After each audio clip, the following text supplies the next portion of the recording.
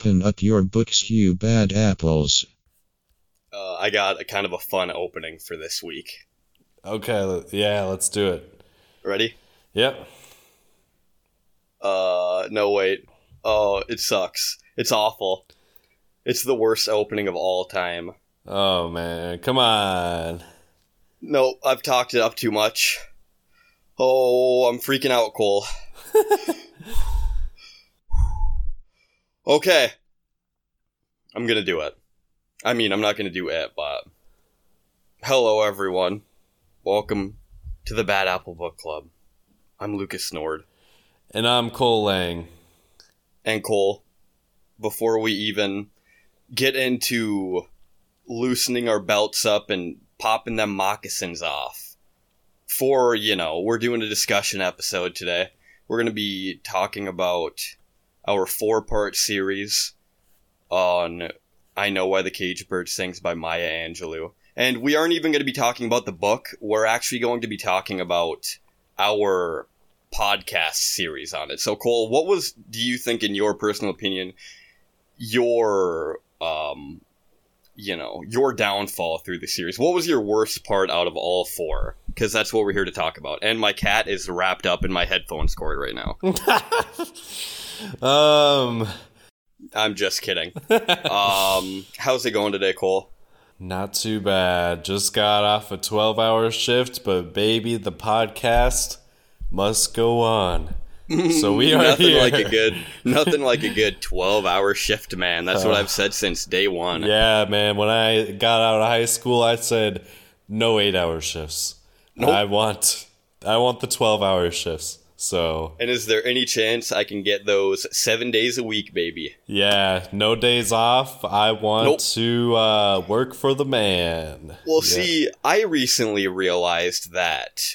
I thought about this, people hate Mondays because typically it's the day that you gotta go back to work after maybe a couple days of pretending you don't have a job. But if you keep people working 7 days a week, then you don't have that Monday slump, and it's like, without any free time, you won't realize how awful it is to have to sell your life to the man for 40 hours a week. But every day would be like Monday as well, I'd imagine. Well, I mean, that's something that we're just gonna have to get over. Yeah. Yep. Yep. So, how are you doing over there? Oh, I'm all right. Just kind of, hanging out. Not up to much. People listening to this may hear the cat 3 feet away from the microphone freaking out with the mouse toy. That's all there really is to say. I'm excited to talk about this book that we covered, though, because, as we said in probably all 4 of the parts, it's a very enlightening read, and I love doing these relaxed episodes because I just like to relax, you know what I mean? Oh, yeah. Yep, no schedules, it's just, this is me and Lucas at our relaxed level, and we are just spitting back and forth, Yep. You never know what's gonna happen when you put 2 of us in a podcast room. You never do know. We don't have one of those pesky outlines that I need to follow along with, or I guess that's really the only thing that I have that isn't the recording software. Yeah, so this is basically the Bad Apple Book Club Unleashed. So yeah, right. And unplugged. Yep. Acoustic. Yep. That was a David Bowie song. A little Nirvana joke there. Okay. When I said unplugged, I thought of Nirvana, but for no actual reason. So what are you specifically referring to? I just heard. I don't know if I heard about a Kurt Cobain set that he did, strictly acoustic or something, but like I said, when I said unplugged, Nirvana immediately came to mind. Oh yeah, very famous performance, and Nirvana, Kurt Cobain did a cover of The Man Who Sold the World, and it was an acoustic version, and nice. At the end he says that was a David Bowie song. Is it really a David Bowie song? Yeah, it is. So, Okay. so I hope you guys listened to the series, enjoyed it. Maybe Me even too. read the book. I would highly recommend it. Yeah, Very reading is good eye-opening. for you. Yeah. I Positively mean, eye-opening. yeah, I think one of the best things about this book is, I like To Kill a Mockingbird. That's a good song. Good song. Kind of a long one. Eminem did a really good job with that one. Oh, yeah. And, I'm sure most of our listeners are familiar with that book, but that is fiction. This is a first-person account. And, it deals with racism here and there, and mostly personal growth, which is actually my favorite theme of the book. There's just a lot of moments in this book where I was like, this is awesome. What better book to, relay the story of personal growth than, obviously, an autobiography or memoir. I still don't know the difference between the two of them, but it is really nice because I have been thinking about Maya Angelou a lot lately. Just because, compared to Raskolnikov or Alex or, R.P. McMurphy, they're all, what we learn is that they're all realistic ideas where the author met someone that they based the character off of because they acted the exact same or for whatever reason, but with this one we're actually let into someone's very personal world. Yeah. And so, once again, you love to see the story of self-empowerment or whatever just written out on the page in general, but when it's completely true to life, it's all the more exciting, I would say. Yeah, very much so. It's a crazy life. It's full of hardships and trauma. And, if I had to write my own autobiography, it would be, it wouldn't be nearly as interesting as this. I lived a pretty normal life growing up, I like to think. Nothing that can be compared to this book. So, Right. As far as themes go, did you have any favorite themes in this book or anything that really resonated with you? I think if there's one thing, it's what we keep going back to, and it is that, in the first part of the book, our first series, she's just a destitute child thrown on the train into the deep end of life with a tag around her wrist that said, bring me to Stamps. Maybe it was literally a stamp that they just hung around her wrist or something, because they pretty much sent those two kids away like they were luggage. Yep. And, we don't get too much of a feel. It's just the beginning of the book. She's still very young. And even though the book gets so much worse after that, it seems like starting with our third and fourth parts, the theme came back a lot more, where it starts with her just realizing that, there's nothing wrong with how she looks or anything like that, and from the small levels of self-acceptance like that up to her feeling strong enough to work her way into being the first black lady to operate one of those trolley cars and stuff like that, and literally making history on top of also just writing out a lot of personal triumphs that we also saw through the whole thing. Mm-hmm. Yeah, it starts off slow and there's so many aspects where she just grows, whether it be being comfortable in her own skin, because in the beginning she does not want to be a black female. She wants to be white, and she slowly adapts and accepts her community and becomes proud of it, especially after the school board, the white school board member came in and was like, yeah, you guys are basically not getting any more new funding for the schools, and everyone's just disappointed, but how everyone came together after that was pretty sweet. And Yes. as far as like just seeing her become more self-confident, for me, like I think the part of the book that will resonate with me the most is, I don't know why, but when she started driving the manual car, that was the first time I really felt like she defeated her past demons. She, became independent and fully believed in herself, and she, it's probably hard to drive on those roads. It was at night. It was probably really scary for her. And on top of that, it was a manual car. So the fact that she did it with a little hiccup, she ran into a car along the way. That'll happen. But yeah, she did it. She really did it. And from there on out, you just see her. It's like Breaking Bad, where Walter White finally turns into this monster. Well, Maya Angelou, she didn't turn into a monster. Well, that's funny. I was going to make the same exact comparison. Maya Angelou and Walter White are one and the same. Yeah. Yep. Both played by Bryan Cranston.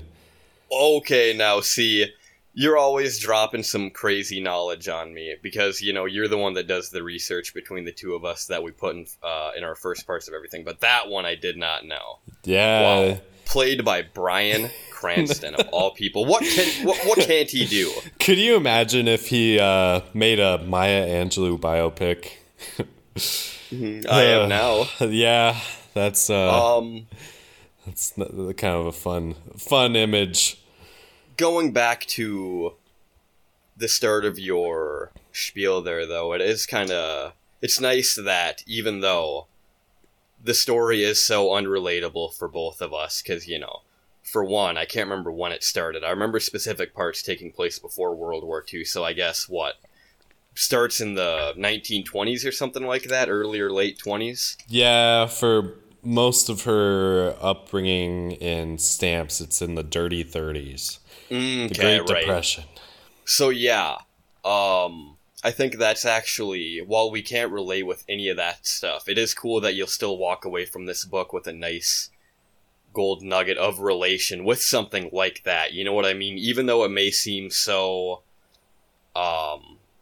just commonplace in general. Everyone's driving these days. It's cool that you can still walk away from it with a specific appreciation for that chapter. And that is kind of, interesting to think about, too, her overcoming the odds, I guess you could say, because, yeah, for one, those roads, and for two, it wasn't even an automatic. So, good job, Maya. Learning manual, it's definitely frustrating the first few attempts, but after that, it's not too bad, but, yeah. But I really feel like after that, that's when she... we don't here on the Bad Apple Book Club, we don't like violence, but after that she went back to Dolores, she slapped her, kind of a badass scene, but we don't agree with the violence. No. But Dolores, she kind of asked for it. She's kind of, she's Dolores, and from there on out, that's when she, decided, I can't go back home. I'm going to become homeless, which is just another huge, holy crap. Right. That's a huge move. And after that, she just, coerces a boy into having sex and, like you said, becomes the first female tram operator in San Francisco. So right after that, it's just the winning can't stop, The craziest part of all of that to me is that it all happened in the same day. That's what I thought was so crazy. Drives up from Mexico, gets impregnated with a baby, and then drives a trolley car. That was an eventful day for her. Yeah. Because just like Catcher in the Rye, this whole story takes place over, 3 days. Yeah, yep. She just a heck of a life, you know. Yes. Was that the book we covered before this one? No, we covered something before, we covered something after Catcher in the Rye, didn't we? What was your book again? Oh, Charlie and the Chocolate Factory. Who could forget it? Yeah, how could we forget? Wow. Sorry, Charlie. Wow. There's a little behind the curtains insight. I don't even know if we have curtains we could talk about, but if anyone was interested, we've been switching back and forth between who picks the book every one of these, so, you know.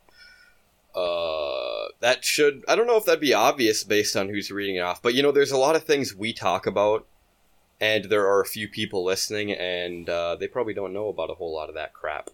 So, back to the book. Would you say that story with her driving the car in Mexico is, like, your favorite chapter, or was there one that potentially took the cake for you? Because I know that I have one. Yeah, I would say so. Like, as far as I know when I'm really liking a book and I just can't put it down, and that whole chapter was just really fun for me. And I mean, there was obviously a lot of highlights of this book, but I mean, that was definitely my favorite. What did you have in mind for yours? My favorite chapter by a mile was in part 3, in that really nice stretch of, like I said then, the stories were each, like, specifically different from each other, where they all kind of seemed like a series of little vignettes or whatever, and mine would have to be during the night of the tornado when the scary owl-faced man came and talked about his dead wife. Yeah, that was pretty. That was pretty fun. Yeah, the guy showing up and talking about having his wife sit next to his, nightstand and tell him that she wished that they had kids, and Maya talks about how the old lady was half deaf, so she just screamed all the time, hoping people would return that in kind, because Maya said half the reason was that it's because she couldn't hear herself, and the other half is she was hoping people would scream back at her so she could actually hear them, but the imagery and stuff is just so spooky. She specifically talks about how, at the funeral, seeing her in the casket, she's down there, the lifeless husk. It used to have hopes and dreams and ambitions and all that crap. And here it is in this wooden box, and it's going to go under the dirt, and no one will ever see it again. But she also specifically talks about how, along with the whole creepy theme of the entire chapter, she talks about how she pictures hearing that, like, screechy voice, how it just gave her chills in general, but the idea of it coming from the graveyard was even more terrifying. And like I said, that was just such a standout chapter, for one, because it's an autobiography, so there's not a whole lot of room for scary stories, but I'm glad that she fit that one in there, and the whole thing just kind of gave me shivers. Yeah, I mean... Oh, yeah. That's something she does very well, and something I can really appreciate, because all of those little snippets of life in the South was to paint a picture of all the experiences she had, and just on top of all of the obvious things that we look back on the past with and think, oh, that's pretty weird that they didn't have, no Wi-Fi. But there's a lot of things that you don't think about looking back on it, whether it's just small details or, historical facts that you wouldn't have thought to look up unless you were reading them through the scope of someone who was right there living them. Yeah, it's and the way she can, especially with, like, the racism that she, like, secondhandly experiences and firsthand. Like, a lot of this stuff involves Bailey, who it just seems like left and right he's seeing all these horrific acts happening, like lynchings and bodies being pulled out of the water. Yep. And it's just like, yeah, sure, I knew about that. But to have a firsthand account, like, describe these things, and for it to be like, oh, just another day to some of these people that are living in town is, Yep. I think that's even more horrifying than the acts themselves, is that it got normalized. Or with something like, I believe it was part one, when Mama is being berated by the young children, but she just stands there humming and doesn't pay him any attention and all that kind of stuff. The idea of a child, like, bullying an adult is also just so strange. But once again, normalized for the times, I suppose, you know? Mm-hmm. Yeah, so, yeah, just talking about that stuff and the setting and how she's able to communicate it through her poetic words and everything. It's just this episode, I'm just like, gosh, that was a good book. Like, I just, it just kind of blew me out of the water with some of that stuff. Like, Very nice. yeah, I'm very thankful I read it. I'm definitely gonna try to read more of her stuff. I really like a lot of her short poems. Like I said, Still I Rise. Probably the only poem that I can really word for word remember. Not the whole thing, but certain snippets. Yeah, it's just a great poem. And I guess who were some of your favorite characters of this, and why would you choose them as your favorites? I think that top of the list, the first person that came to my mind when you asked was Mama. Because she's got such a strong image painted of her through this whole thing. This self-made woman, only black lady with the store and stamps, or however that worked. Very well respected by all the people there and all that stuff. And unfortunately, her religion is a little too steadfast in her, because she definitely beats the crap out of those kids for... Well, if we'll remember, I believe it was part 3. Both Bailey and Maya got a swatting for Maya saying, "by the way," which is the same as saying, "by God." Luke, I'm going to have to fly over there and, teach and you a beat lesson. me with a switch. Yeah. It's so crazy that also was normalized, people beating the crap out of their kids to discipline them. And I don't even know that... Well, that clearly wasn't anything to be disciplined about in the first place either, but otherwise, we're just given a very stern and strong image of this woman, like I said. So even though she's got her faults, Mama seemed like a pretty cool character, I think. How about you? Yeah. It's a really minor character, but I really liked Daddy Clydell. Okay.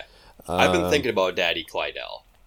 Yeah, I mean, Bailey I like as well, but I guess I always like to choose or point out these minor supporting characters that really make a big impact. And right, Daddy Clydell, he's kind of a badass, and at the same time, he takes pride in, for people mistakenly calling Maya his daughter. He's like, hell yeah. It's not my daughter, but I'm glad you, I'll take it. Yeah, she's smart. And I think he really builds up his her confidence as well.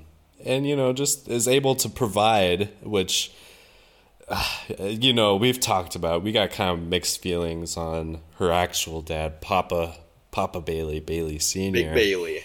Yeah, I think Bailey Sr. is more self-centered and just more concerned about his personal image than he is about his kids, which is never the right thing. So, as we will remember in part 4, when Maya got into the spat with Dolores and ended up with a shiv in the ribs or whatever the hell happened to her. No, not Daddy Clydell.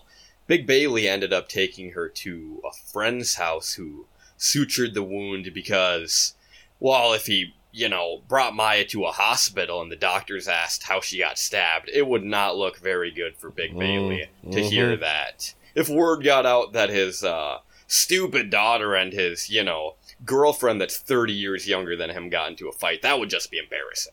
Yeah, he would have been canceled by the community, for sure. Yeah. Isn't it kind of interesting, too, if I may get off onto a bit of a tangent here, but we talked about Bailey Jr.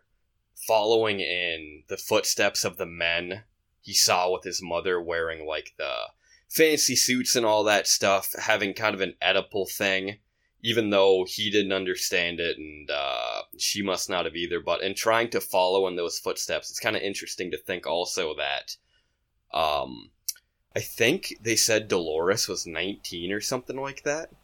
Yeah. If you'll recall. I don't know if I will. Yeah, I think she was, 19 or 20, I believe.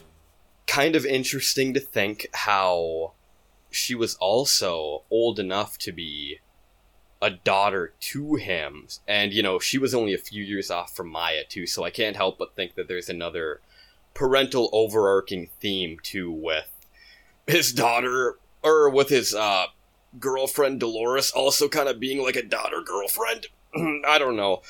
She has so much jealousy for Maya that you can't help but think that.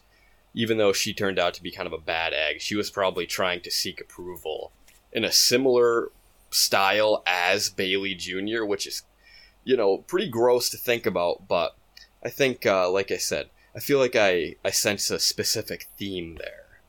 Yeah, I mean, when it comes to Maya and Bailey, they kind of mirror some of the issues. Like Maya, she had the traumatic event that happened in St. Louis with Mr. Freeman. But then Bailey, he has the event that happens in the tent with the somewhat older girl, like 4 or 5 years older, that coerces him into sex. But yeah, Very I mean, interesting.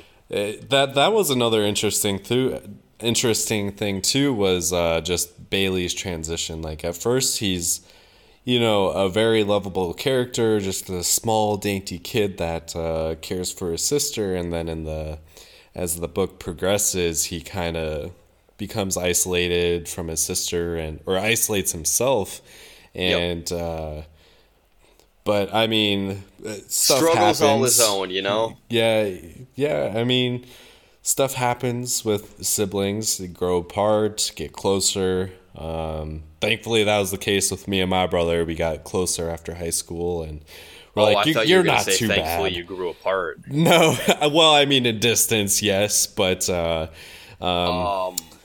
is true. But going back to it, I wanted to say that I've specifically been thinking about Daddy Clydell because I think that that's just such a funny name.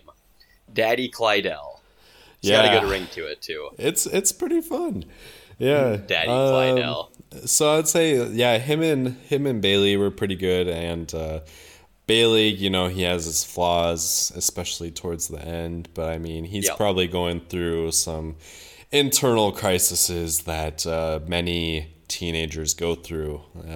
That comes along with growing up. I mean, some of his actions definitely mirror like stuff that what's his name in Catcher in the Rye? J.D. Salinger. No, Captain America. No, Matt Salinger. Are you telling me that you're forgetting Holden Caulfield's name right now? Yes. Oh man, it's past my bedtime, but like I said, I do it for the podcast. And yeah, I mean, the same characteristics are being mirrored with Bailey, like struggling with growing up and all these other factors that just come with, just growing up in a tough situation. I think it's fair to say growing up in the dirty 30s in the racist South is pretty tough. And once they again, both do it. Going back to it, on top of being brought up, black in the South in the dirty 30s, they've also like everyone else, but as we get a fine scope into Maya's personal struggles, everyone's also going through that crap every day normally, so all that, like, technically political stuff or whatever on top of it just clearly would not make things better. But Yeah. all that stuff, like I said, going on top of, we kind of see, well, Bailey clearly has a intense infatuation with his mother, which makes sense, but even to the point where, once again, I think it was in part 3 when he turned up late from the movies because a woman in the movies looked exactly like his mother, so he stayed for the second showing and then didn't end up, back at the store until very late and stuff like that. So we kind of see one of his bigger struggles personally being, related to his mother and stuff like that, but we clearly don't get the whole scope. Yeah. Yeah, it's a strange relationship, to say the least. I guess I should say also, well, I got so many favorite characters in this, but I mean, Maya is obvious. I mean, that's an obvious one. Right. Main character. Mama, she's pretty good as well. And what about Uncle Willie? I was just gonna say, Uncle Willie, he has some like really small snippets that are actually pretty fun. Like when the owl-faced man comes in and he's like talking, he's like, I don't know, man, it's kind of creepy outside. I don't really want you here. Yep. I thought that was kind of funny, but the dude just stands there for a minute, and then Willie's like, all right, come on in. And yeah, so yeah, lots of solid. Well, I guess I shouldn't even say characters. I should say real life people. But right. As far as the book goes, yeah, there's just a lot of strong female characters in this that really stand out, and male characters as well. But I mean, for the most part, well, there's the main bad guy in this is a guy, and nobody's a fan of him because he sucks. Yup. So, yeah, I mean, I pretty much hit all the topics I want to cover. Is there any like final thoughts you have, or anything you wanted to talk about? Well, see, that's my one specific thing, is I enjoyed this book as well, but obviously we keep talking about, well, specifically I keep talking about how it's based on real life, so the story can't be written in a nice linear way.